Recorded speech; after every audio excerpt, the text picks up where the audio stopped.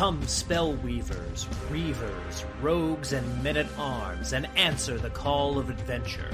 Pick up your sword, your axe, your spellbook, your bow, your rulebook, and your dice, and join the forces of good in their eternal fight against vile monsters, conspiring min-maxers, horny bards, and blood-soaked murder hobos.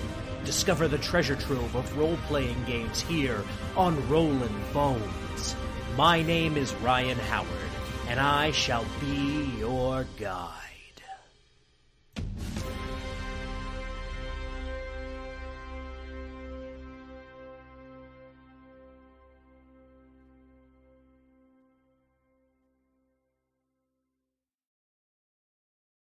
Good evening, Boneheads, and welcome back to Rollin' Bones with Ryan Howard, where we are making old school young again. I'm your host and king of the Boneheads, Ryan Howard, and this is going to be a great conversation this evening. I'm looking forward to this topic, especially in light of kind of entering the design sphere myself.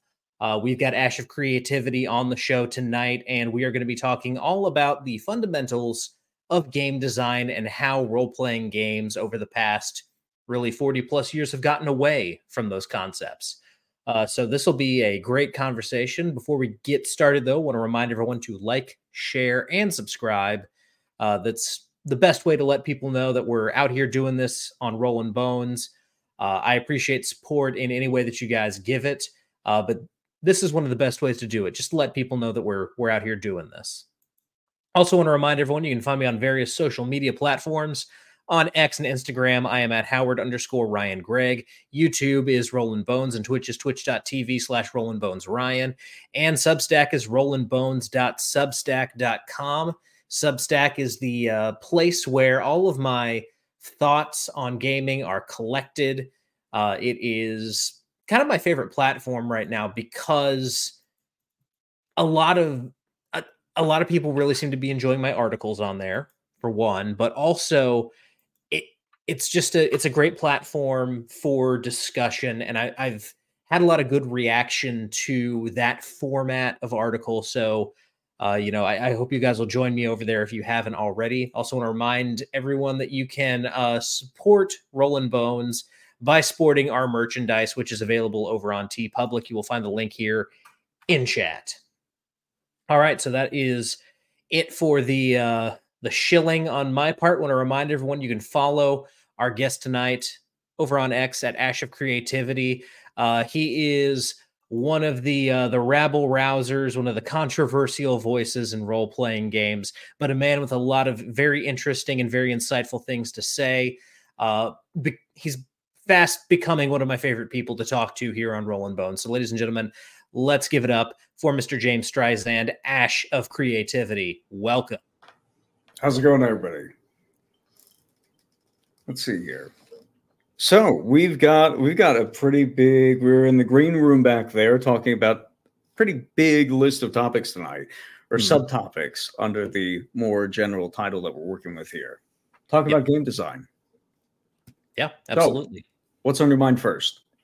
So to begin, I think it's important to establish what a game is, because it seems like a big place to start, but a lot of people think they know what games are, but don't really. And so I'm going to put forward a definition of game, and I think this will be a good jumping off point for the conversation. So to me, a game is a internal objective with a set of restrictions that are called rules that need to be followed. And so you have to pursue the objective within a set of guidelines, a set of restrictions called rules, and that is what a game is. Okay, that's a pretty good one, especially if we're talking about games that are familiar to everybody else, like if we go back to the examples of rock, paper, scissors, or if we go to more complex examples, whether it's Far Cry or D&D or Traveler or Lancer or Titanfall or something like that, we have a game to work with. There are failure states to these games. Those are pretty common. Even if you can restart your game of Skyrim or start back from a checkpoint in The Last of Us, there are still failure states past. If you continue engaging in the actions that you were prior, and they go as poorly for you as the mechanics define, then you will not progress. Much like choosing rock and getting hit with paper every single time in a game of rock, paper, scissors. So we've got an objective, which can usually be defined individually by the game. Rock, paper, scissors, I'm going to get the corresponding option that beats the other person, and hopefully maybe I get 2 out of 3. Maybe there's a second layer to that objective. And the rules are, there are 3 options. There are 3 corresponding counters, which are your only 3 options. Go. Mm-hmm. And so, playing D&D wrong can be a failure state. That's a pretty good example. If you're engaged in the game in D&D where there's that, sneaking in again. If you're engaged in a supposed game of D&D, but you're not clearing 10 rooms in a night, you're not accomplishing objectives on the world map, you're not getting any kind of magic items or other trailing indicators of success in the game, then realistically speaking, you're not playing D&D at all. The rules are, to some extent, when it comes to tabletop games, are describing a game that the rules are attempting to produce. Yes. Between the referee and the players and any other participants involved at that table or outside of it. But that's the thing that people tend to get away from, is they disagree with the objectives of the game. They disagree with the game as it's being described, and they start using excuses for what they think a better game might look like or is more personally gratifying to them. Mm-hmm. And makes them look smart and creative by virtue of tearing the existing game down. And they rely on this to basically corrupt the rest of the hobby, describe games that are not games at all by taking the rules out and taking, more importantly, the objectives out. They start off with, these objectives shouldn't matter, and then these rules shouldn't matter, and then your victory doesn't matter. There's no way to win, and there's no right way to play. Right. Now, as kind of a side point to this, it seems to me there are a lot of different games that have similar objectives or even the same objective. To keep it in the realm of the sports world, in both soccer and American football, the objective is to get the ball to a certain location where points are scored. However, the rules make the play of the game, the process of getting that ball to a certain location on the field, it makes it 2 completely different things. So would it be fair to say that games are defined not necessarily by their objective? An objective is certainly essential, but games are actually defined by the restrictions you put on actions taken to reach that objective. Or the mechanics of the game, basically. Right. Sometimes in role-playing games, it's often the reverse, to where the mechanics themselves or the actions that we're taking are people. Give me just a moment. Oh, good. Looks like we have the usual suspects here. We've got Jeffro Johnson has made an appearance. We have. I always want to pronounce this name Ogma. I don't think that's correct. I think it's Wigma. It's what? Based on the, I'm back. I think it's Wigmo. Wigmo, gotcha. That's as close as I can get in the Irish. God of deity of knowledge that's been present in D&D for a number of editions. I think since the beginning, actually. Wigma, there we go. Gotcha, Wigma. All right, cool. So now I know. So going back, in tabletop role-playing games, it's often the game itself actually giving us new actions that we could not imagine our characters taking by default. If you think of any game where players are permitted to, and every D&D game goes through something like this, or every D&D player knows a campaign that somebody tried to wig Phoebe, tried to generate a campaign like this, where the players could have always just done some kind of, we're not going to have spells or spell slots or things that are written down. What the players are going to do is they're going to describe to me what their characters want to do. And this will be so much more freeing than that stupid, old, crusty, Vancian, restrictive spellcasting system.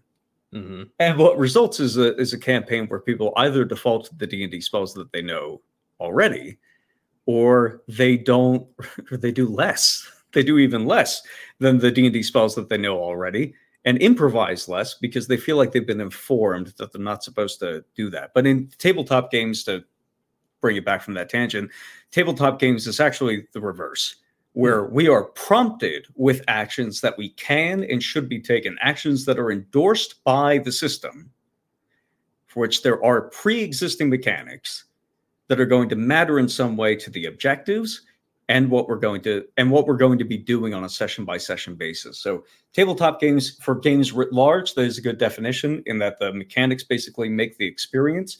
In tabletop games specifically, I think the mechanics make the objective. It's one of the things that I love about modules in particular, because modules are a sellable technical manual on scenarios that declare an objective and which mechanics have been endorsed within the system, which mechanics are real because you're going to engage with them to achieve some predefined objective or a range of predefined objectives. Yeah. And that's a good way to look at modules. I've been in creating my own modules, I've been wrestling with this notion of, where do I stand on the use of modules? And I think that's kind of the way forward for myself, at least, in what do I make my products as someone who doesn't want to create the 5e adventure path over and over again. Right. I've been thinking about playtesting recently in this context, and this might give you some additional language to think of how modules can be playtested, or classes can be playtested, or games writ large. I was going over the D&D, the one D&D playtest, and going back to some of my earlier playtest reviews for Level Up A5e. And I started noticing this weird pattern in all of the playtest material, in that at the beginning there would usually be a lot of creative ideas. Maybe towards the end there would also be some interesting creative ideas, but they never seemed to make it to the final product. And they would usually be isolated in their own little packets. There were stronghold rules in the one D&D playtest, and I don't think that they're going to make it into one D&D. Definitely. The reason I don't think they're going to make it into one D&D is because, one, there's no intersection between stronghold features and the classes specifically. There's no class in one D&D that gets a stronghold at a specific level. So that's one thing that indicates that's not going to happen to me. I'll explain why in a moment. And the second thing that makes me think it's not going to happen is there is no play example provided in that playtest, or indeed any other, but sticking to strongholds for the moment, that tells me that this is a feature that has been thought up and has been developed to be played in a session. So when I develop mechanics for wilderness exploration, I write up a little play example next to it that tells you, hey, by the way, this is how you're going to, as the referee, connect the dots between the words on the page, the mechanics themselves in play, and the questions that the player is going to ask you. So if you're rolling up this many encounters and under this weather condition and you get these results, this is a way in which you could resolve it.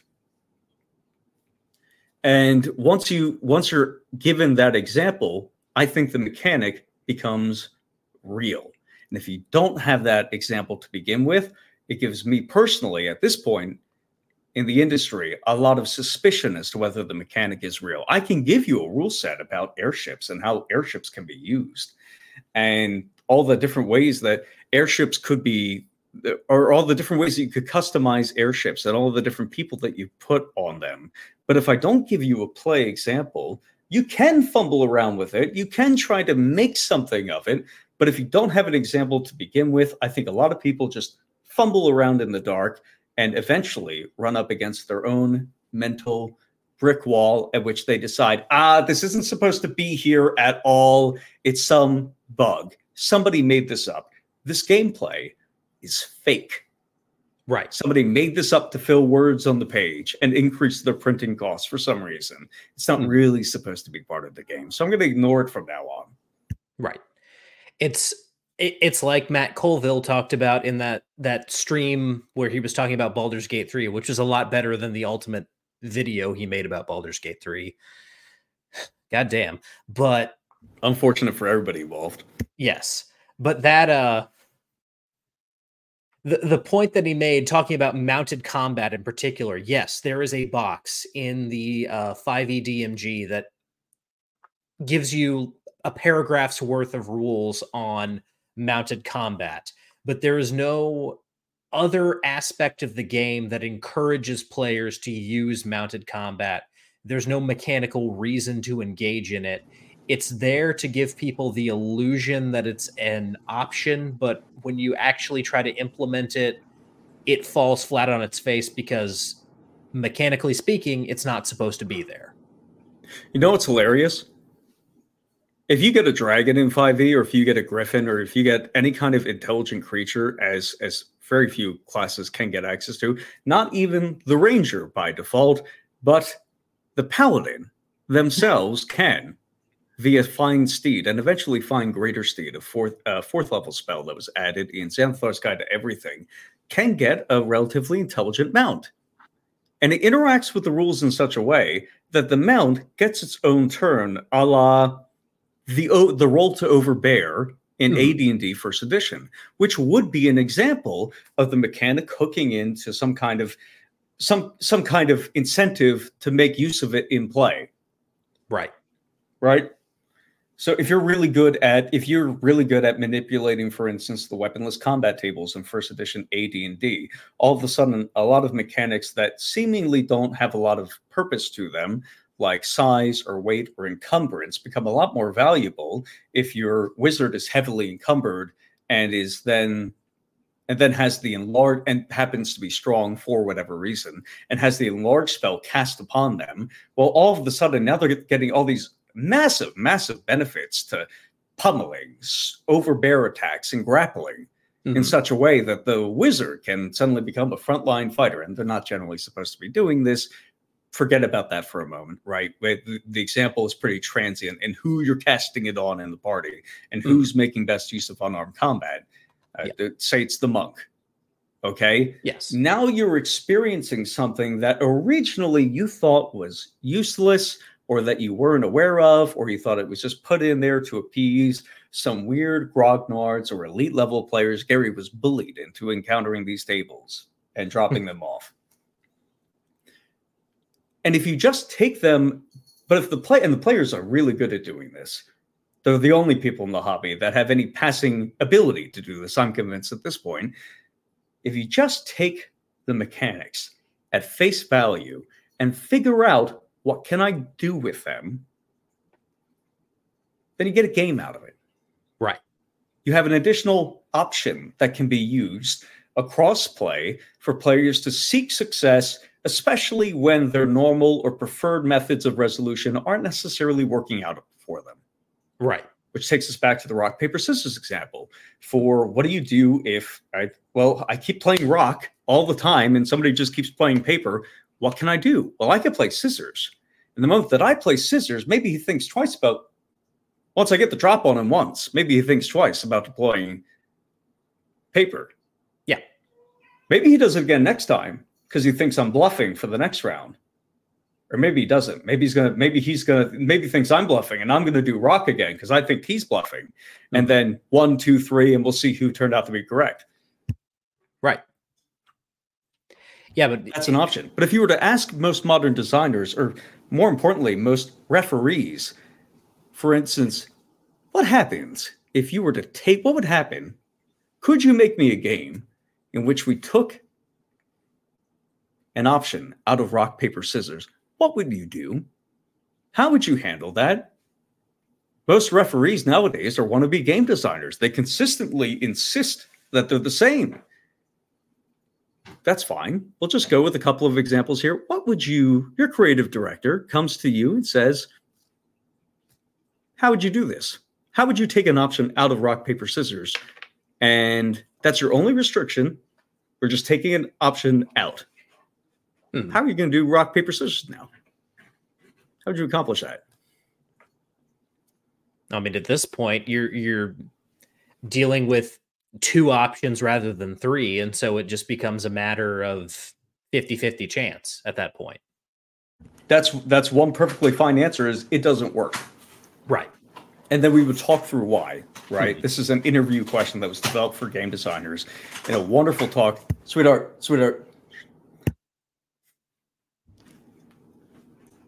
Let's see here. A wonderful example from a GDC talk about hiring or interviewing for game designers. Yep.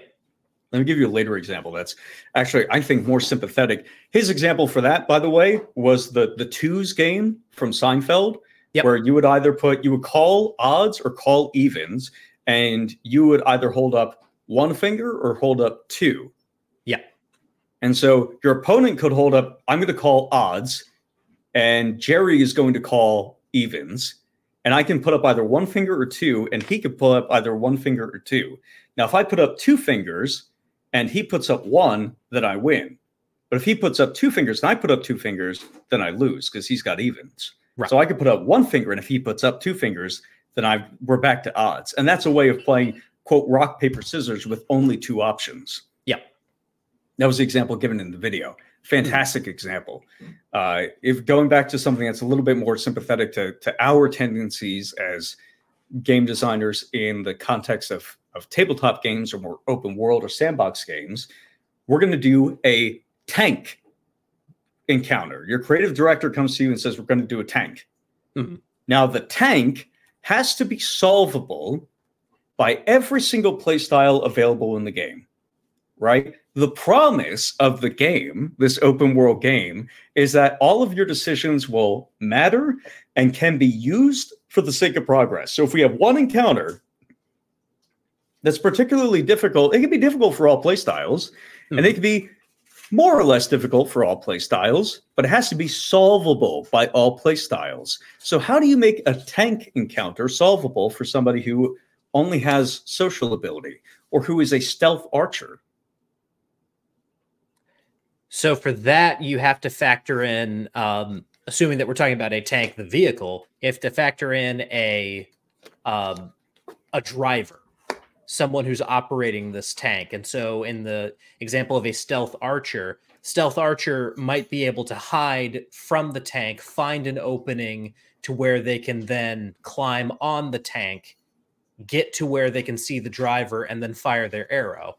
Social situation, you'd have to be able to step out in the middle of the road and say, stop right there, and be able to convince the driver to stop the tank and then be able to have a conversation with the driver of that tank. Okay, that's a really good idea there. That's a really good idea because you're keying off of something that was mentioned in that design talk, which is it's not a tank. It's right. Two guys in a tank. Mm-hmm. And if it's two guys in a tank and you assume that they have to get out at some point, or that you can prompt them to get out at some point, or that they are in some way accessible outside of the tank, and you just need to figure out a way to get to them before or after the tank is occupied, then you have a new gameplay. You have a new range of gameplay options as a designer, right? So if you're playing like a guerrilla warfare, social kind of terrorism game, is where you go to, maybe you poison you figure out which guys in the garrison drive the tank, and you go and poison their coffee. Or you put laxatives in your coffee. Maybe you don't have access to, maybe laxatives are the level 1 poison, and then snake venom is level 6 or whatever. But you can put some laxatives in their coffee. So when they get out of the road in about 6 hours and shit themselves, and they're desperately trying to find some leaves out there, then you could steal the tank, or you could kill them there. Right. Or you could do something else with them. Mm-hmm. Or you could do something to the tank while it's unoccupied, like, cut its brake lines, or make sabotage one of the shells so that when it fires, it explodes and the tank explodes rather than ammo cook off. Yeah. Any number of those. And so that's a way of thinking of it like a designer, which a lot of referees struggle with. What they instead, the modern D&D, I shouldn't even say modern, because I think this is actually most common when it comes to the OSR specifically, as a part of a discussion we're going to be having later tonight, is that when they encounter the tank encounter and say, God, If he shoots his arrow at this, he has no way of penetrating the tank with the arrow. This sucks. This tank encounter doesn't make any sense. I don't like it. Yeah. I'm going to take it out of the game. Mm-hmm. I think it only makes sense to have encounters in which all the classes can participate. And because I've decided by fiat that this one can't participate, because I'm just so smart, and I would surely figure out an example in which this, if there was an opportunity for the stealth archer to kill somebody in this tank, I would know. Because I haven't thought of that, and I'm certainly not going to ask anybody, just to make sure that I don't get any bad opinions on how this might happen. I don't want to get tricked into giving up my good common sense. I'm going to remove the tank. Mm-hmm. And this is the quality of person that we have to deal with in the tabletop RPG industry. Right. People whose common sense dictates that you can't make use of anything that the rules put forward at face value that other people will tell you they have found solutions to or have taken at face value. Their players have taken it at face value and decided that they're going to work around the restriction because they think that the restriction is actually in place to produce a different gameplay dynamic and maybe many different gameplay dynamics across time. They never take a step back and say, oh, I never thought of that. You're right. Let me go run a campaign like that. And then we'll see if maybe I like the solutions that the players come up to, or I think that there's still a negative aspect to this gameplay dynamic that could be improved upon. They never get there because they're not game designers. Right. And I think an essential part of game design, especially with role-playing games in mind, what a lot of GMs I think don't understand or don't think about is even if you know, and I'll be a little bit more charitable than you. Let's say you are an intelligent game master and you can't figure out a way past this tank where anyone of any play style could, participate in this battle.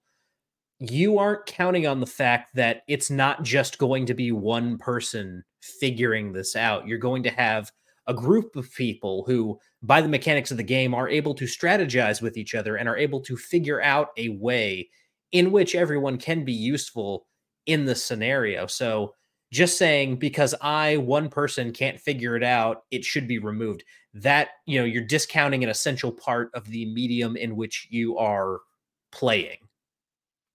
You're treating a hobby which has devolved over time to select for antisocial people lacking any kind of community or common experience with their fellow supposed hobbyists, to where you can't just ask them for solutions. It has to be, the question is either dumb or the question has to be treated as if it shouldn't matter to begin with. And everybody is presented with an opportunity to say, oh, well, here's why I think that the premise of your question to begin with is fake. And I'm just going to reject it on the face of it.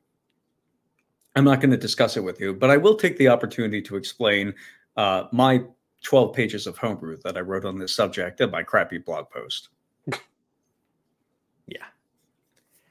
Now, kind of getting off onto a different subject here, when we talk about the idea of a game having an objective, you mentioned the idea of a failure state, that being players being unable to attain the objective due to their actions or due to, running into a restriction within the rules. One of the things that I think people chafe against in role-playing games is this idea of a failure state.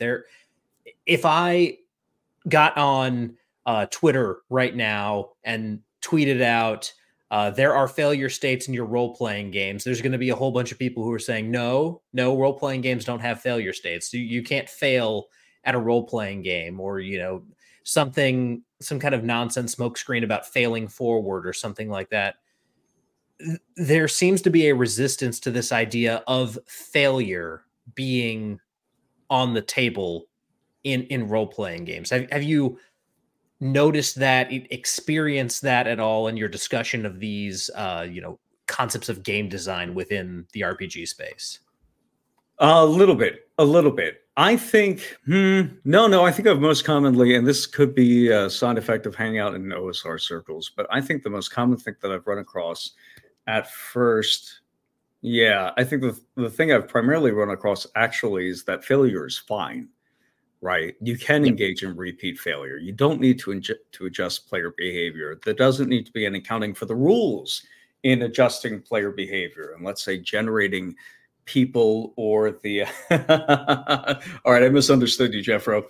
I wasn't people who take player failure as some kind of step to eventual elite play.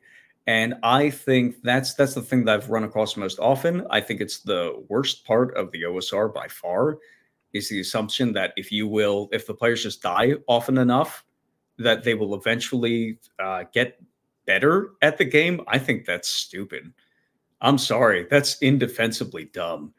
I don't know what the solution is necessarily, but players will not just die often and not change their behavior, but they will, even worse, they will live by the skin of their teeth, and they will experience something pretty grand. They'll be like, whoa, we almost died in that BX game. We were just a couple rolls away from complete and total death. We must have really played that well. And in some sense, they have, because they lived. But in another sense, there wasn't really options in BX for them to engage with. And they sort of pulled out by the virtue of luck and nothing else. And so when they run into that situation again, and they die the next time, the coin flip goes poorly for them, then they're gonna think it was a fluke. It was just a freak accident, or maybe somebody had one specific thing that they did that was poor, and the players are gonna blame them or blame themselves. But they're not actually going to improve their behavior. And this is the problem that people need to understand. Has already been identified in much better games, design games like video games, right? Mm-hmm. Even something like, I don't know, Destiny 2. Okay, you want to play any competitive multiplayer game, especially a first-person shooter, you're going to have a friend, or you're going to have somebody in your fire team who is going to run straight down center lane and feed a sniper like 6 times. They will have eyes, because they wouldn't be able to engage with the game otherwise, and they will watch that life counter, which is shared across the team, that they're expending over and over and over and over again, knowing that they're not just shooting themselves in the foot, metaphorically speaking. They're getting shot in the head they're feeding kills to the enemy sniper. They're also ruining the experience for their entire team. And they'll do it anyway. They'll do it over and over again. They can't be stopped.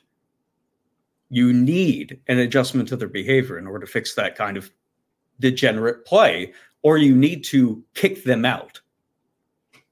And so what I run across most often in the OSRs is really the opposite problem, where people will continue engaging with failure and will just keep slamming their heads into it, because they assume they've been trained wrong on low-level play, and assume that the objectives of the game are to struggle with survival, because that is the initial objective of the game, is to struggle with survival in the tutorial levels.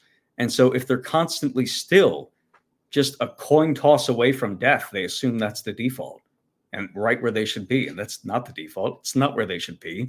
And it leads people to rejecting other modes of play, which cannot abide a coin toss of success or failure. The mechanics you're interacting with, and the gradations of success, you're interacting with real gradations of success, in which I lost this many of my troops, which is a little bit worse than losing this many of my troops, but I still succeeded in defending my castle. But the next time that I defend my castle, I might have a lower chance of success. If I need to defend 2 points next time, I have less troops with which to do it. I might have to choose between which of the 2 points I can effectively defend, and scramble to come up with some solution in the meantime for how I can take care of point number 2. These tabletop RPGs are supposed to evolve into a game with multiple competing objectives at once, all competing for your attention and time and resources, in a game which is competing for your attention, time, and resources, and for which you have number of different resources to deploy. You have different actions and different means of deploying them, and you have different quantities of resources to attribute to every individual option. Going back to the troop example, I could conquer this town with my army. I could take my 20 stack of units over this way. Or I could go to this town and conquer it with my 20 stack of units. The problem is that each of those towns have 15 units apiece. So if I take my 20 stack over this way, then those guys can conquer my castle. So now I'm trying to figure out a way in which I could do both.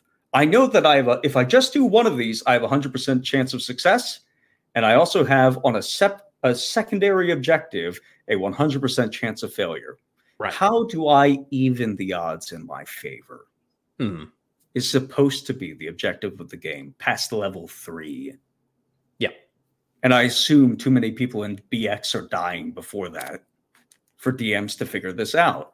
Or even if they do get past the mythical level 3, they still can't. They've just been trained wrong.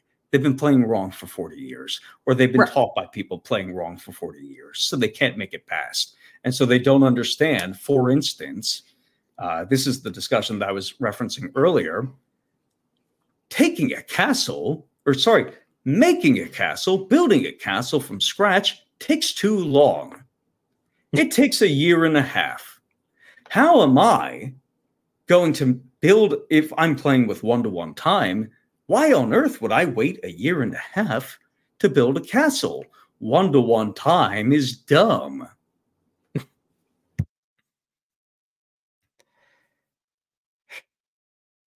And we could dive into that discussion in a moment, but we have 2 opportunities one for comments, because there's a bunch of them floating up here, and 2 for any questions that you might have or tangents or threads that we want to return to briefly before I dive into this one. Yeah, so the first question that I have is, when it comes to kind of adjusting the behavior of referees in those early levels so that instead of just watching people die over and over again until they until the odds kind of turn in their favor and they're able to survive by the skin of their teeth, how do we go from that to instructing players on how to survive and how to make the right choices? I keep thinking of the Dark Souls model, and I like to compare role-playing games to Dark Souls because I feel like there's a lot of good overlap there. But early on in Dark Souls, the mechanics are shown to you. They're tutorialized for you. You just have to pay attention to them and have to realize that, hey, if this is being shown to me right now, I'm probably going to have to do this in this next encounter. Otherwise, I'm going to get stomped. Your Estus flask, your little health potion thing, is by default filled and equipped. Yeah. As is your armor and weapons, or are your armor and weapons. Mm-hmm. Yeah. Okay. So are you asking as designers, as referees, or as fellow players? Let's start with as designers, because I do think this is an issue that starts at the design level, especially within the OSR. I've become very fond of recommending to players in the player's handbook to begin using the book as a weapon of sorts, a method of physical punishment. Should the referee start diverging too far away from what the game is supposed to be? Like, okay, if you have 5 other players at the table, the approximate weight of this book is going to be, of those collected books, if you were to like duct tape them together, is going to be about like 8 pounds or something like that. And so if you hit the referee just right, you could leave a welt that they will remember at the very least until next session. And that the result of that welt, if you tape the book correctly, you can make sure that if one of them will flap open to the instructions on specifically, you're supposed to have a sentient magic sword by level 2. If you've gotten to level 2 and you don't have a sentient magic sword, you're no longer playing the game as it was described or designed, for that matter. Right. So fix that, or you can leave the table or leave the chair. You don't have to leave the table, but you have to leave the chair. Okay. You have to let somebody better in. So that's one way that you could do it as designers, is recommend physical violence against the referee. The other way that you could do it against designers is you can include a lot of different traps that will detonate the campaign if they don't actually engage with those mechanics, right? So I'm going to, if I price everything in a module such that, and the pricing is consistent across just the course of the game, but one of the mechanics of the game is that you're supposed to be collecting resources from exploration, and the DM just kind of hand waves exploration, then that's going to detonate a small part of the module in a way that doesn't work. If I tell them, hey, you need to be running 6 encounters in a day, and they don't run 6 encounters in a day, and they fail to do that, and they just think, well, I'm not going to roll for any encounters. I'm not going to do any random monstering checks. I'm not going to do any kind of like dungeon turns or anything like that. I'm just going to make a homebrew bad guy that's really cool and CR 25. And surely he's going to, he got banished again. Okay. And they're just going to have a worse game. I think including those trap options, not for the players, but for the referee, such that if they go off course, the game just kind of blows up in their face, and they either have to do a ton of homebrewing, which the players don't care for, or they're going to have to start going back to the actual rule book, and where we told them single encounters are never impressive and never deadly. They're just swingy and might make one person have a bad time, but you're just going to waste 3 hours doing one combat instead of where you could have done somewhere between 6 and 12. And just include a bunch of trap up. You include I told you so in the module first or in the book first, and then you include little trap options that will detonate in the referee's face if they don't obey the I told you so's, because the mechanics are in there for a reason. They're supposed to behave as intended, right? The players are supposed to be collecting loot. And so if the players aren't collecting loot and they end up getting wiped in a TPK because they're supposed to have they're supposed to have 1 legendary in the party, 3 legendary, or at least 2 artifacts spread across the entire roster, and a player roster of like 12 to 60 people. And let's see here, most parties are supposed to come with like a very rare item, and players are supposed to start with a certain number of items for this particular module, and they don't, then those players get to turn their ire towards the referee, especially if you've told the players in the instructions, this is what it's supposed to look like. You're supposed to have this much. By the way, be sure to ask your referee if you missed any magic items, if you've made it this far and you have none, or you don't have at least this much. That's one way you could do it as designers.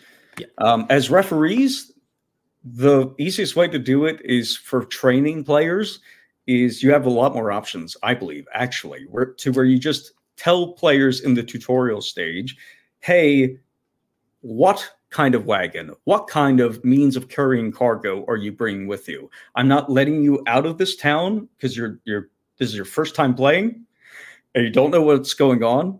You're going to tell me which of the following methods of transporting cargo you are bringing with you. And you are going to tell me which of the following NPC, henchmen, hirelings, men-at-arms, or other NPCs you'll be bringing with you. And these are going to be a resource for you for mitigating your failures. And you can discuss it all you like. You can waste as much time as you like, but you're not arriving at the dungeon until you tell me what.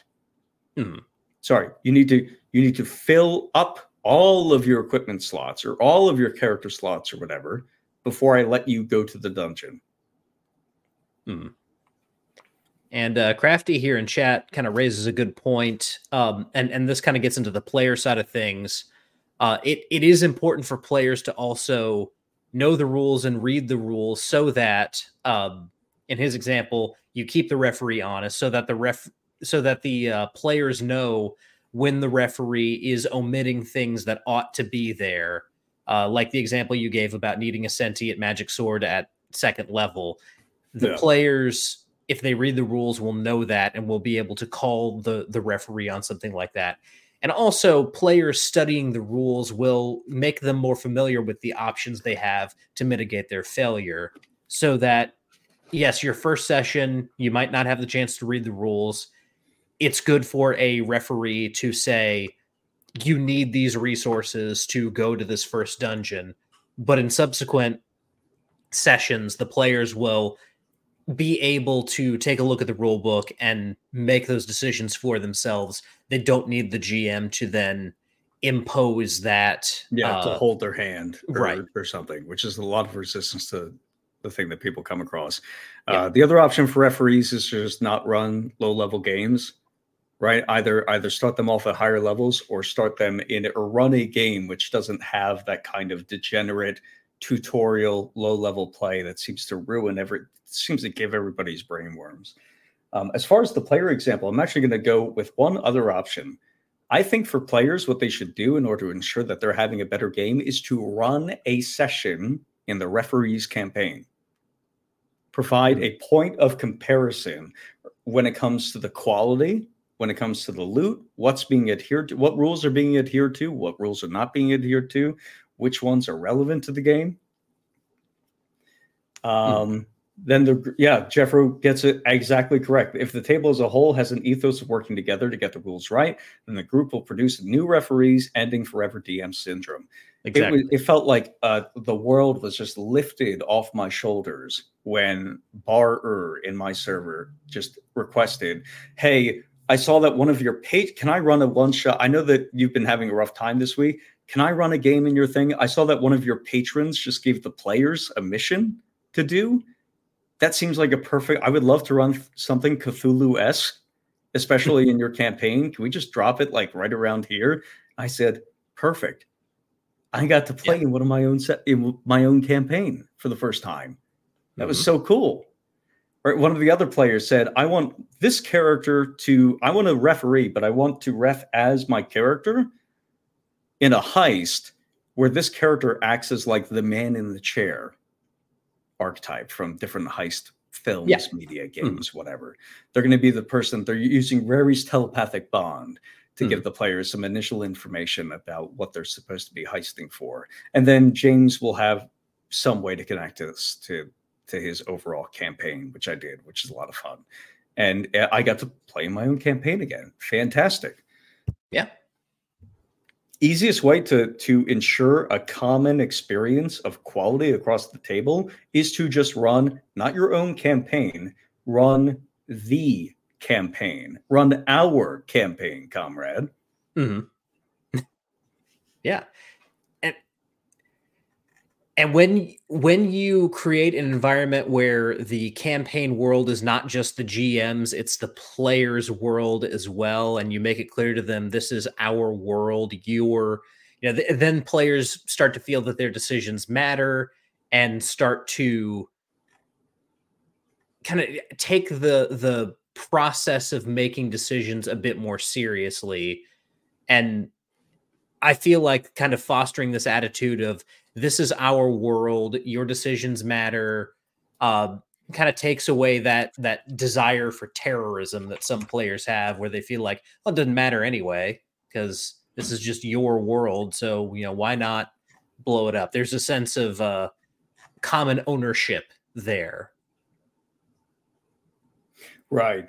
Let's see here. I think there's like two other questions that we have here in the comments, and then we're going to jump off to the culmination of all the topics that we've been discussing tonight. So let's see. Grumpy Wizard has a question here. We'll save that for the end. The question about Twitter, because that's kind of a different topic altogether. I have a way of tying it in. Okay, if you want to take it now, we can go ahead and take it now. Yeah, I think that these are the people, how representative of the hobby are people on Twitter, Reddit, Facebook, etc. They are the people playing at our tables. They are the people playing at our tables. Much like Twitter isn't representative of dating. What a stupid opinion. This is people bearing their innermost thoughts where they can't at the table, but which are collectively in interacting with other people on these platforms are cementing or solidifying their bad behaviors that they might normally tamp down at the table. So if, for instance, you have somebody, if you have an entire culture of people who say, maybe Grumpy Wizard's next comment, tabletop RPGs are supposed to do what is specific to the particular game and what the particular audience for the particular game wants. It's impossible to say what every game should be in later stages. That's a dumb opinion that came up from people who were not playing games and who couldn't make it past third level and could never make it out of the experience of either Meat Grinder Dungeons or Meat Grinder Wilderness Travel or story gaming. Mm-hmm. Okay, that is not a real opinion. There is a scale to these games that does increase over time. That's implied not just by the setting, but explicitly stated in the rules for a lot of these games. Okay, yes, it is different from Lancer to AD&D. Nobody is disputing that, and that would be a stupid Mott and Bailey to engage with. Mm-hmm. But if you're working with what is AD&D supposed to be, well, I can flip open to page 86, where Gary describes the exact expansion of scope and scale that the campaign is supposed to go through, and I can develop a campaign around that. It might develop differently from somebody else's campaign, but mostly the games are going to be, assuming we're both sticking to the rules, they're actually going to be quite similar. They're going to be way more similar than they are far apart. And they're going to be way more entertaining. Two people running the rules as written will be way closer to one person or a hobby of people encouraging each other to engage with the rules as they feel like it or as they think makes sense. Yeah, this in particular, you hear this a lot. Well, that's not how I run D&D. Well, then you're not running D&D the way that D&D was intended to be run. This gets back to this idea that the mechanics define the game. If you want to run a game differently, then run a different game with a different rule set. You mentioned the difference between Lancer and AD&D. You can't turn. Well, we play soccer with our hands. Yeah. Okay. Yeah, let's play football underwater. Well, now you can't do that activity with other people who just play by the rules, right? And maybe there's some minimum adherence to the rules past which you don't really need to pay as much attention in order to get a group together or to get some pickup games together. But the higher level you go, the more strict some of these rules do need to be. Yep. For playing at the very highest levels.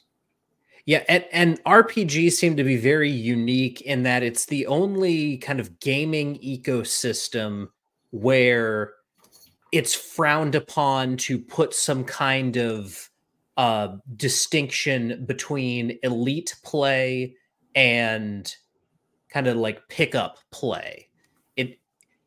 There's this tendency for people to say that, an RPG is an RPG, whereas there's a difference between playing Overwatch with a group of your friends and playing an OWL game as part of a competitive team. People don't have a problem with that distinction. But when you say we're playing RPGs at an elite level, people start to freak out and call you names and stuff like that. And it's something that we really kind of need to do away with if we're going to actually take this medium seriously. Right. Well, they don't, because they don't want to improve. They just kind of want to have an isolated table. Like, you actually do need to engage in community play to some extent if you're playing video games. Yes. Right? If I'm playing Nebulous Fleet Command and I'm being too toxic or I'm constantly throwing my ships away, people are going to see my name in the chat. They're going to leave the game. That means more games close down. That means that I get to play less games. So maybe I stop playing for a while. People report me. Maybe my account gets ditched. You actually need video games or a medium for which multiplayer requires an ecology and positive infrastructure for other players to engage with you, which means you need to not be chasing them away, right? Maybe you get a little, maybe even a first-person shooter, you just get a little bit less sweaty, or you do something funny, right? You give somebody a chance to like recover their shields or something for a moment before you actually shoot them. Right. Little funny moments like that. That just increase. If you've been on the other end of that, you know that's actually a really fun experience. You're like, oh, this is awesome. It's a little disrespectful, sure, but at the same time, I could win. I could get it back. I'm not going to be upset if I get it. If I pull one over on this guy, if I make this guy regret giving me a second chance to live, you actually do need the ecology for that. And tabletop games are not hobbies. They're not communities. They're for people who can't cut it in a community. Right. They have to restrict themselves to 6 people to participate or to function, by and large, or else they can't. Right. Mm-hmm. And I mean, if we can do one thing over the next, let's be let's be realistic and say the next decade. I hope it's to bring the social aspect back to role-playing games, so that if nothing else, we can increase the quality of play that we have in these games. All right. That's some comments. Do you want to jump into the big one for tonight? And then depending on how much time you have left, we could close off on that, or we could go over more questions or stuff like that. Yeah, let's jump into it. Okay, so the big one, tying together all of my different examples from tonight, was a discussion on the errand that this is fantastically timed. Fortuitously timed. I could not have prayed for something better. It was a discussion on Aaron the Pedantic today about a response, a blog post response to a video on one-to-one time by one Gelatinous Rube.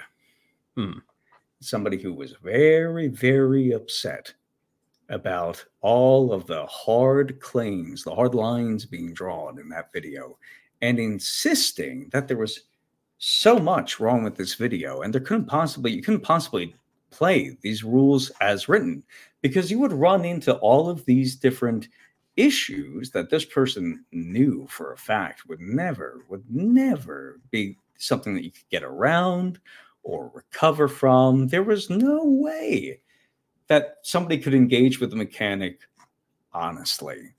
And so I got to look at the game and I got to say, this is weird that somebody is telling me, for instance, that you can't do stronghold play under one-to-one time. Maybe it works for normal adventuring, for kind of Beer and Pretzels, the Beer and Pretzels expansion into a grand campaign. But once you get to strongholds, come on. Sieges take months. Domain play writ large takes months. Moving armies takes a long time. If you're getting besieged, that takes months. If you're sieging somebody else, that takes months. Building castles, building buildings writ large, that's a lot of time. How are you going to do that in a grand campaign? Forget the fact that your players don't have to engage with the resolution of these things directly all at once. That's not necessarily the point. Or just leave that to the side for the moment, because the presumption is it would be cool if my player could say, I built a castle, and then that happened at some point. And they would prefer it to happen sooner rather than later. That's the core of the objection. Have you run into this online? Any variation of this? Doesn't have to be this specific example. I mean, so the biggest thing that I've run into with people kind of chafing against one-to-one time, or just people who have implemented it incorrectly, but I haven't run into what kind of this article is arguing. Okay. Just that, there's some kind of failure state or some kind of inconvenience that the players, that's really big for the players, that's supposedly going to keep them from engaging with the activity. Okay. Bless your heart that you haven't had to deal with this. I will say most of the objections that I run into with domain play are even dumber, because it boils down to people saying, well, that's boring. And I will not elaborate further. And at that point, you just can't talk to that person. I personally don't find one-to-one time. I personally don't find domain play interesting. That's fine. Lots of people don't find lots of game mechanics interesting. That doesn't mean that they're supposed to cater to your every whim. That's the whole point of doing something that's based around community play. Is 2% of people play the Druid in 5th edition. Only 2% of people in 5th edition play the Druid. Okay. But every table it's a weird class. You get it. It's a guy who turns into animals, and then they're a part-time nature wizard. That's a little weird. I understand not everybody's cup of tea. However, everybody at every table loves having a druid around because they have a really interesting selection of features that, while you personally might not want to manage them, are of great benefit to you. Yeah. Right? You might personally not want to engage with weaponless combat in AD&D, but if one power gamer at the table starts hoisting Tharks off of the edge of a skiff, and now your party, because of this one insane guy at the table engaging with a forgotten subsystem, has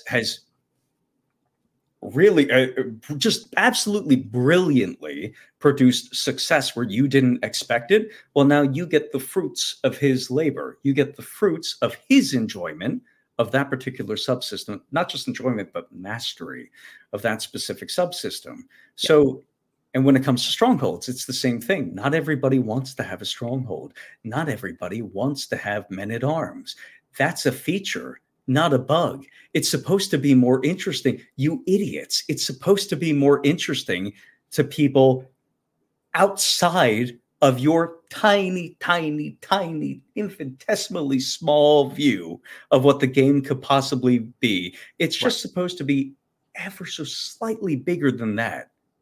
It's supposed to provide ever so slightly more experiences than what you yourself find maximally enjoyable. I know that's difficult for the average RPG gamer to understand, especially the old gray hairs. That's really, God, that's really just, it's just really sticks in their craw to understand that somebody might enjoy moving armies around a map, despite the fact that they don't. Boggles the mind. But if we just assume that the game already accounts for this diversity of experiences or variance in experiences, then the player who does cool things with their stronghold can make cool adventure fodder for the other players and take them along. I know that you guys aren't interested in moving armies around a map. We're not going to do that tonight. I'm already moving my armies around the map. I need a magic item from this dungeon so I don't have to put my army somewhere else. I can solve a different problem. And you guys like dungeon crawling. And I like having my army work. So we have a common goal and a common preferred experience or outcome that's going to result in everybody being happy here. That's kind of what like a community does. Is it's not just all reduced down to not just I only have one specific range of enjoyable experiences, but also everybody at this table must only have a game catered specifically to what I consider enjoyable. Right. How stupid.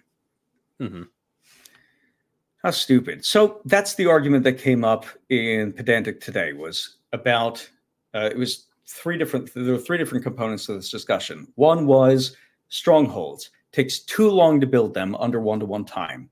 Obviously, of course it takes too long. Who wants to sit around for a year and a half? I mean, granted, Landy in my campaign just finished building the bunch of strongholds and upgrading the core one, but also building a bunch of new strongholds, and we just passed the year mark, not the year and a half mark. How did this happen? How did Landy acquire a stronghold in such a short period of time? Well, because Landy understood that it would take a really long time to get a stronghold, and it took them to build one from the ground up, Landy decided, hey, we just cleared out this one particular ruin, which was under a curse. It used to be a fort. It's no longer cursed. It's in pretty good condition for its shape. And it's going to take us less than half the time to fix this baby up. We just need a source of wood, and we need a source of stone, and we've got wood next to us, and we've rescued a bunch of kids from the town next over, and they're awfully grateful to us. Maybe there's something that we could do here. Maybe there's something we could work out here. And so they repaired the ruin because obviously that would take far less time than building it from scratch. And because they addressed the feature as a feature, the friction of 1-to-1 time was a feature, not a bug. It was intended to modify their behavior. They said, okay, what ease the shortcut I can use to get around this? I'm going to take somebody else's keep. There's some nerd over there with a wizard tower. That's going to be mine. Yep. And that's, like Crafty says in chat here, why build a stronghold when I can just take yours? You see this, I mean, you see this all the time in fiction. You see this in Berserk. Griffith builds up this mercenary army, marches into the kingdom, and essentially like demands a nobility and land from the king in pursuit of becoming a ruler himself, ultimately wanting to usurp the king that he's now trying to ingratiate himself to. Yes, Griffith could go off somewhere and find a kingdom of his own and start building it from the ground up, or he could just take someone else's. So, like you said, the friction is there to make people think outside the box of, I need to go out into the wilderness and build from the ground up my castle. You can go take someone's castle. You can go do something on behalf of a greater noble who is able to grant you a castle that already exists. There's all kinds of options that you can choose from here. Yeah. Yeah. Now, the second portion of the discussion. This was so fascinating to me because I talk a lot about, especially recently, I talk about a lot about the success curve of RPGs and how you're supposed to, once you get past the tutorial levels, the default rate of success for most players across the course of the day is 100%. You're supposed to be succeeding 100%. That's how the math works out. And referees, the gray hairs run into this. It's really unfortunate where they run into the, oh my God, my players are just wiping encounters left and right. They're not missing any attacks. They're killing things before they get a chance to get a hit in. What am I supposed to do? This isn't how we've been playing for the past 3 months. Or if you started playing in 1980, I assume this isn't how we've been playing for the past 40 years. They got past level 3. What am I supposed to do? Everything's ruined. We got to go back to level 1.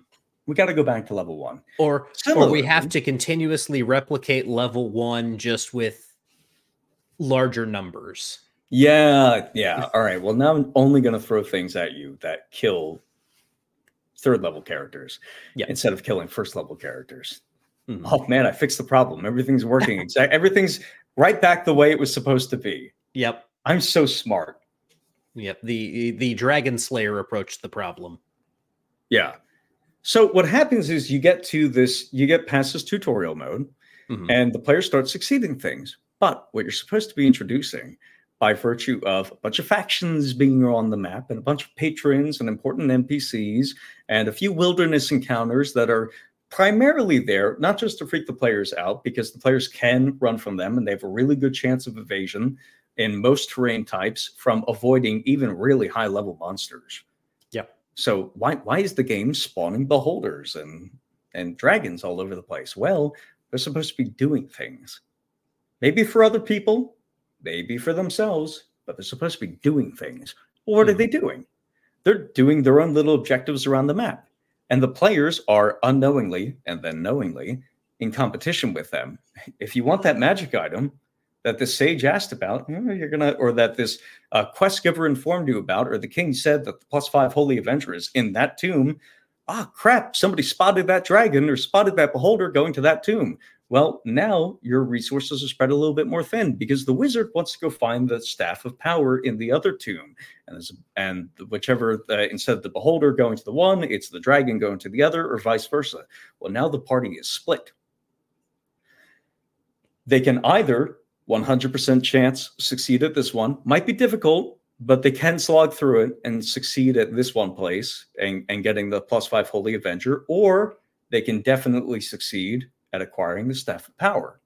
The players don't just want to succeed at one. They want to succeed at both. Yep. So they're going to come up with insane, stupid ideas, and they're going to spread themselves. Well, we'll start there. They're going to come up with insane, stupid ideas that are going to introduce more chaos to the campaign, and it's going to reintroduce tension back to the campaign. But the secret the secret second part of this is that the players are also going to spread themselves too thin. And by spreading themselves too thin, things that would normally carry a 100% chance of success are going to go down a little bit, or maybe a lot. They're going to bite off more than they can chew because they've gotten used to this curve going upwards. And so what the curve is instead going to do is it's going to loop instead of, I don't know, but this one. Okay, so instead of just going up like, let's go with something thick. Yeah, there we go. Like that.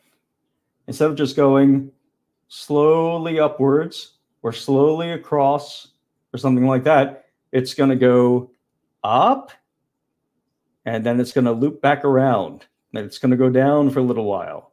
Mm-hmm. And then it's going to pick back up as the players improve. And then they're going to run into something else, go down for a little while. And then it's going to go back up as they improve from those. And then it's going to go back down for a little while. It's going to keep doing this, not just through their overall chances of success, but also their modes of play. Something interesting happened today. This is the real second part of the discussion, where people said, how on earth could the players be supposed to use shortcuts to get to stronghold play if there's detailed rules for building strongholds from the ground up?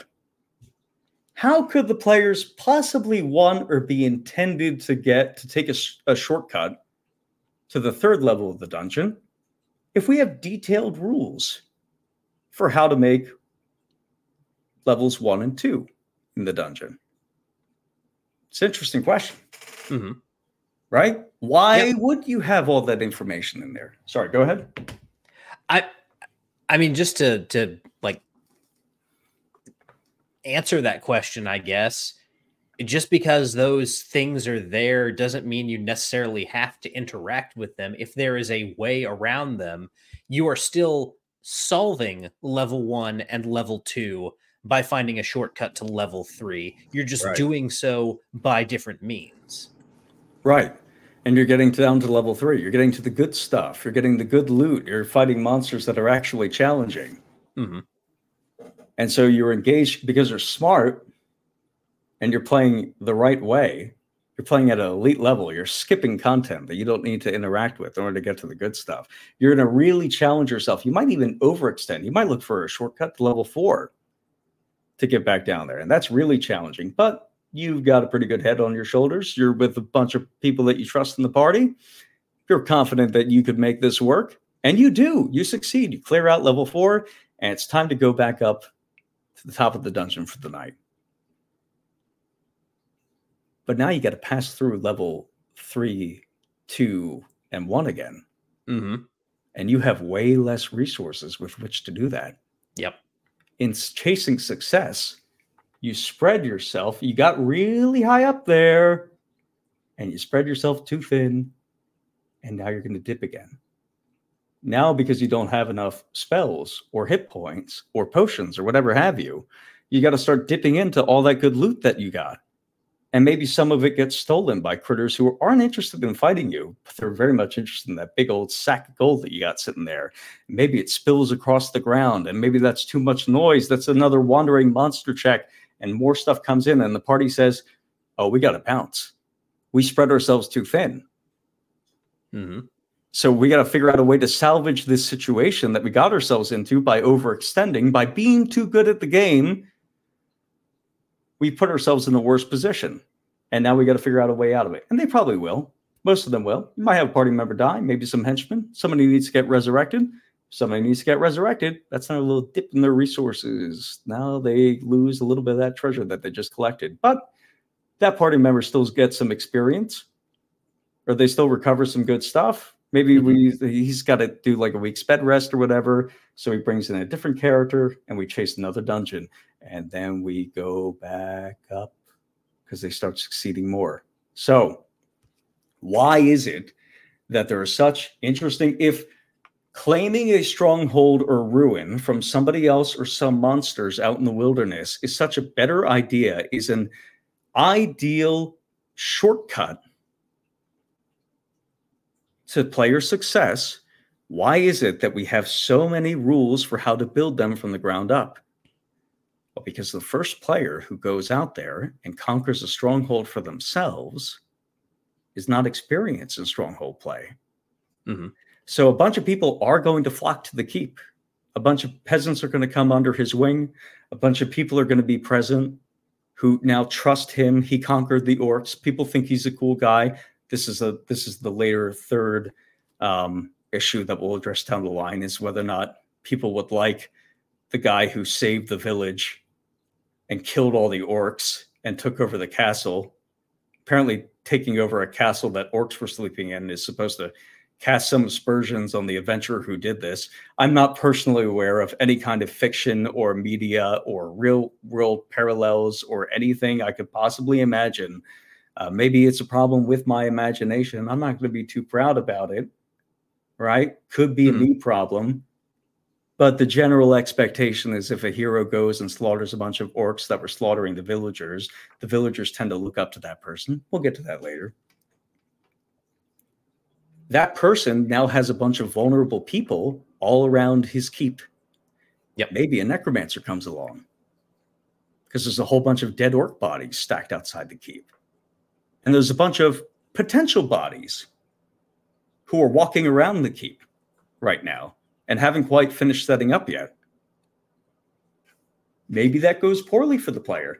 Maybe the introduction of a new player on the campaign map, on the faction map, is really, really disturbing to a bunch of other NPCs on the map. Mm-hmm. And so where they were fighting each other, maybe they do a truce and they start turning their gaze towards the player character. And troops begin amassing on the player's border now. And he doesn't have enough troops. He might have enough troops, might have enough magic, might have enough items to deal with one of those guys' armies. Doesn't have enough for both. What's he going to do now? It's entirely possible that his stronghold gets razed to the ground in this process.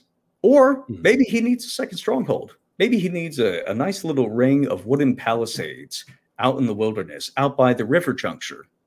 Maybe he needs to start building as fast as he possibly can and finding new shortcuts for those. New fortifications along the choke points, the natural choke points of the terrain in his domain. If they want to come by boat, they have to come up this way. So we're going to do as many wooden fortifications as we can and as many stone fortifications as we can manage, building at the same time. We're going to wipe all of the gold that we just got out of this orc-infested stronghold, and we're going to wipe it, literally all of it, on building as many fortifications as possible, starting with the wooden ones in front and the stone ones in the back. And then those are going to grow up, assuming that the player lives and everything goes well, right? Maybe some other players are able to pull shenanigans, turn the armies against each other for a little while, pull off some assassinations or wetworks missions. Maybe one of the other players decides to take the same approach that this guy took. Player one took this conquering is a shortcut to domain level. Maybe player two takes that approach with one of the armies or one of the castles that's up north of player one. And that solves a problem for player one. Player two solves a problem for player one. Yep. In any case, gives him time to build up new strongholds and new fortifications and new resources from the ground up. Yep. And so maybe the presence of a shortcut to get in over your head is intended to produce gameplay scenarios which will necessitate getting familiar with the base system and how everything works from the ground level, or you won't be able to keep the gains you made when you got in over your head. Yep. That's the game. Is that the shortcut is supposed to take you up here and you feel really good about it, and it exposes you to new dangers. And so you go back down. Yep. And so by learning the basics of the system, or maybe having the advanced knowledge of them, this is really elite level, having a knowledge of them in advance allows you to make better use of the shortcuts such that you only take, instead of a really instead of a really big dip, you take only a small dip. Mm-hmm. Or maybe you take no dip at all and you overextend even further. And then you definitely take a dip.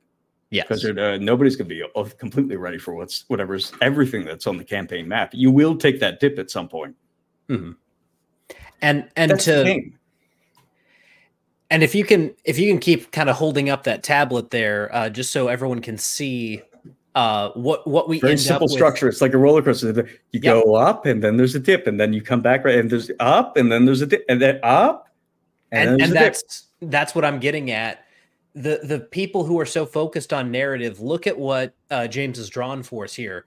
By the end of this, you'll realize that you were on a roller coaster ride this whole time, and now you have, by the end of this whole experience, one hell of a story about how you gained a castle, lost it, gained it, and then built new ones to make sure that you could hold on to that. You now have this epic narrative that you've been chasing this whole time, but you got it by engaging with the mechanics instead of trying to force it by just like, taking a fantasy novel and having everyone act it out like you're in 10th grade reading Romeo and Juliet. Or by saying that beautifully said, because this is the structure of a narrative, whether it's Hero's Journey or whether it's Pulp Fiction novels or whether it's modern Marvel slop, no matter what, all of them have these peaks and valleys, every single one. Mm-hmm. All right. Everyone has like the second act downer or something like that. Yep. All of them. What instead some people do is wrapping it all the way back is they decide they know that they can't run a game like this, or they're pretty sure that they can't run a game like this. And maybe they're correct because they're stupid people who are too proud to try anything outside of the wheelhouse. So we'll give them the benefit of the doubt and say, even operating under that vice, they could probably run a game of passing quality if they just put their mind to it, or just maybe didn't put their mind to it, just got out of the way of the mechanics and let them progress as they're intended. So when the players overextend up here, they freak out. They go, "Oh no, that doesn't make sense to me." Especially when the elite level players, they don't just overextend; they go way up. They do a nice little logistical curve. There's a curve at the top.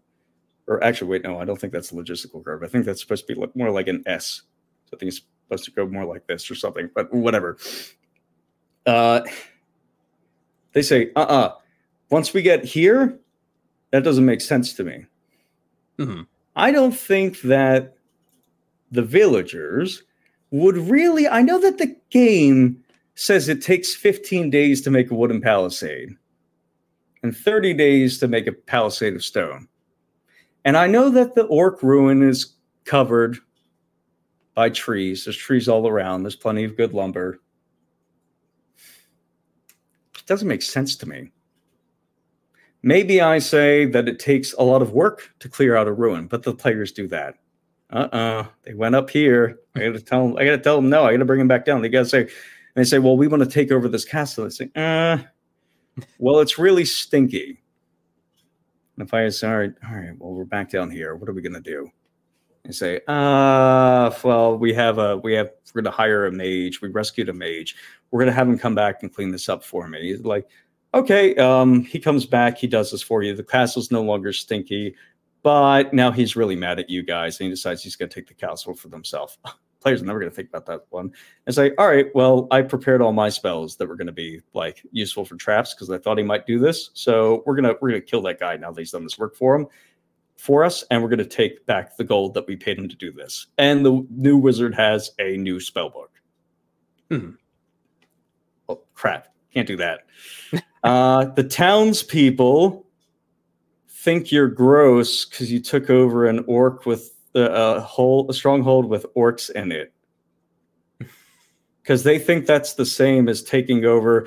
If you have a pristine castle, a formerly pristine castle that took some damage to it, and the players go in and they don't like bring it back to its glory days necessarily. They're just making some repairs to the doors, some of the floors, so there's no like big gaping holes in them, and maybe they repair one of the turrets. I guess that's the same as inhabiting a troll cave, which is where the discussion devolved earlier today. Yep. And that if I thought that it was reasonable that the players might spend some extra work in recovering it or in restoring an orc-infested castle, which, by the way, generally means just clearing the orcs out. That is the extra work. They did it way back here. Mm-hmm. I know it's really difficult for DMs to understand, especially if they've been playing wrong for 40 years. I get it. It's rough. But the players already fixed that problem. Okay, they did the extra work. It was here. And then the rules of the game say they could go up here and you tried it. They went back down and they're more clever than you. So they went back up and you say, got to go back down here.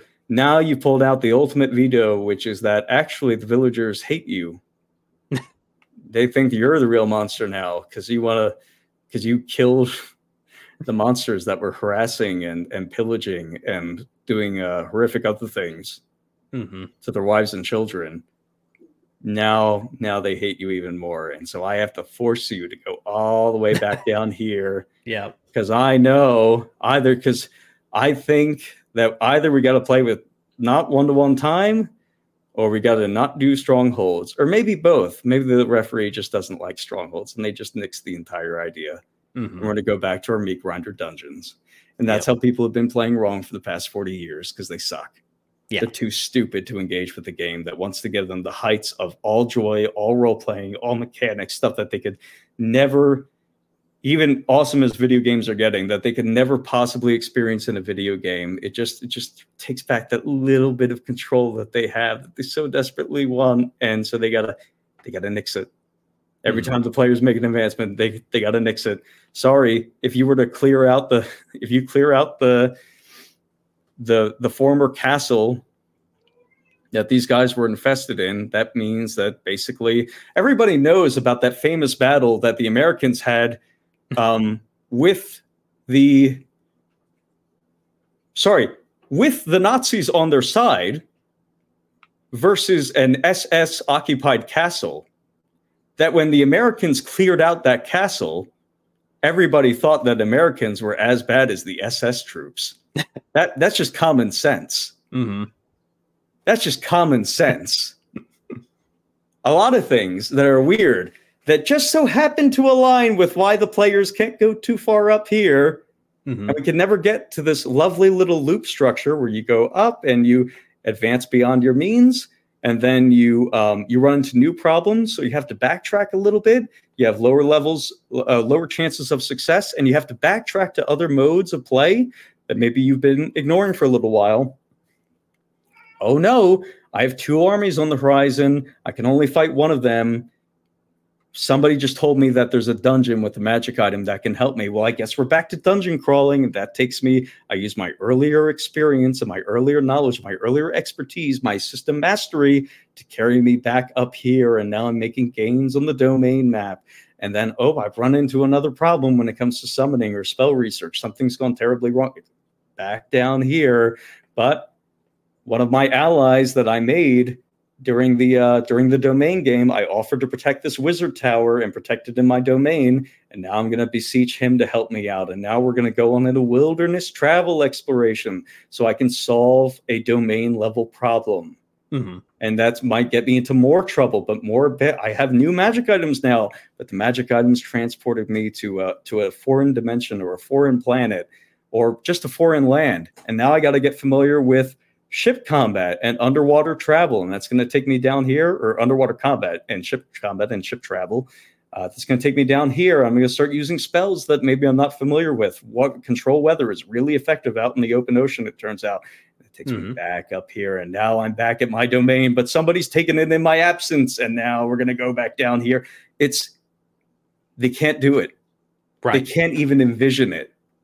They're just such putrid, disgusting, evil, psychopathic, worthless, retarded excuses for human beings that they just can't let this play out. They just gotta nix it at every opportunity. So when somebody tells me that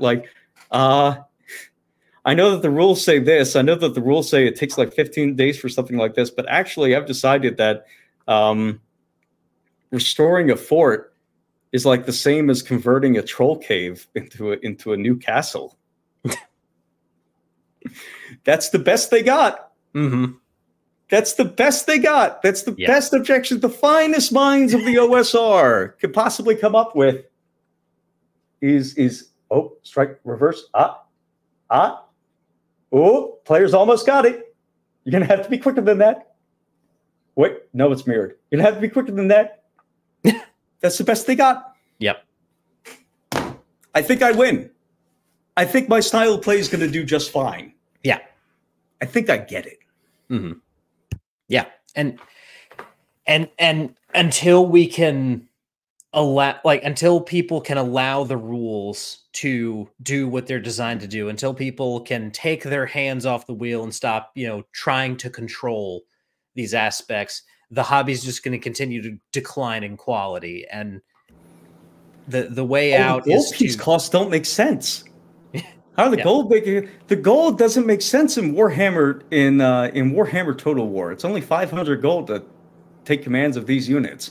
Well, I think according to Warhammer Fantasy, the tabletop role-playing game, I think that 1 gold is actually like a year's laborer's salary, and it's like this salary and this thing. There's no possible other explanation for this. People are just bringing home millions of dollars all the time, and they're not spending it. There's no way this. No way. It doesn't make any sense. Doesn't make any sense. It's not like, 1, I'm playing a game, and 2, there's a lot of, I don't know, I could just throw DMG page 90 at them, but it includes too many big words for these people to read. Right. Inflation, that's a few too many syllables for the good folks at the good gray hairs at the OSR. Mm-hmm. Sorry. They saw that on a Rule 34 site once, and while they did bookmark it, still can't pronounce the word. Mm-hmm. Sorry. Well, James, unfortunately, we are kind of at the end of our time here. There's so much more to discuss on this topic, so we're going to have to come back to this at some point. And as a fellow James in chat, James Cole requests, we need to bring you back more often as you are an entertaining guest. It's like I said, you're one of my favorite people to have on the show now. So those last 40 minutes were pretty good radio. Absolutely. Absolutely. Oh, and Grey Wizard, I'm very much looking forward to our conversation. It's going to be a lot more friendly than this, I can assure you. Me just kind of talking shit on the internet with buddies. It goes a little bit differently than this. All right. The way that we behave, it's okay. You'll be in a safe space. I'm just going to kind of take a question Q&A approach when we have our conversation. And invite anybody that we're talking to. We could just have a Q&A conversation. Just tell me, hey, I think I disagree with this. Our priors are different. I would like to talk it over with you. I'm not going. You could say up front, I'm not going to change the way I play, but I would like my supposedly inferior method of play to be better. Do you have anything for me? I'm happy to discuss it. Okay. Yeah. If I could talk about how to do rock, paper, scissors with 2 options instead of 3, I got room for you in my heart. All right. I'm happy to do it. Yeah. Don't take the past 40 minutes on why you're a subhuman retard who can't be trusted to even deploy the simplest of instructions from a book and can't be trusted with the simplest of narrative and mechanical interactions that players naturally enjoy, that you can't be trusted not to interfere with them. Don't worry about it. All right. That's off to the side. That's in a box of hate, a Pandora's box of hate that I keep reserved for live streams like this, because I'm so much nicer in person. Mm-hmm. Yeah, and if you need further evidence, both Crafty and I are a testament to what happens when you actually listen to what James is saying and actually have a conversation with him. Because, a year ago, you and I were disagreeing on stuff, and you and Crafty were actively going at each other. So, Right. Real Crafty was abducted by aliens. That's why he uses a different J. Jonah Jameson GIF right now. Actually, the original Crafty would have never changed that GIF. Mm-hmm. Well, no, there's a lot of fun ways to make friends, and when I'm just talking trash on the internet, that's not really There's plenty of people like I run a Lancer game, or I was running a Lancer game. That's the furthest thing that you could get away from the AD&D. It's fine. We like, at the end of the day, we're all playing and stuff like that. But I do want you to get better. Yeah.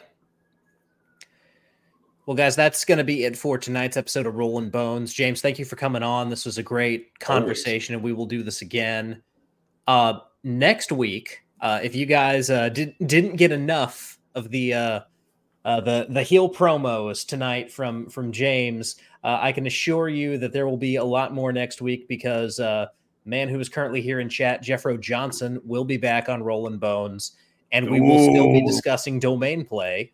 We will be discussing some of Jeffro's latest sessions and ideas for how to make domain play work a little bit better within this BroSR framework that he and so many others have been discussing. So I'm looking forward to that next week. And until then, whether you rolled a 1 or a 20, I'm so glad that you rolled your bones with me, Ryan Howard. Go out there and make friends, everyone, and I will see you next time.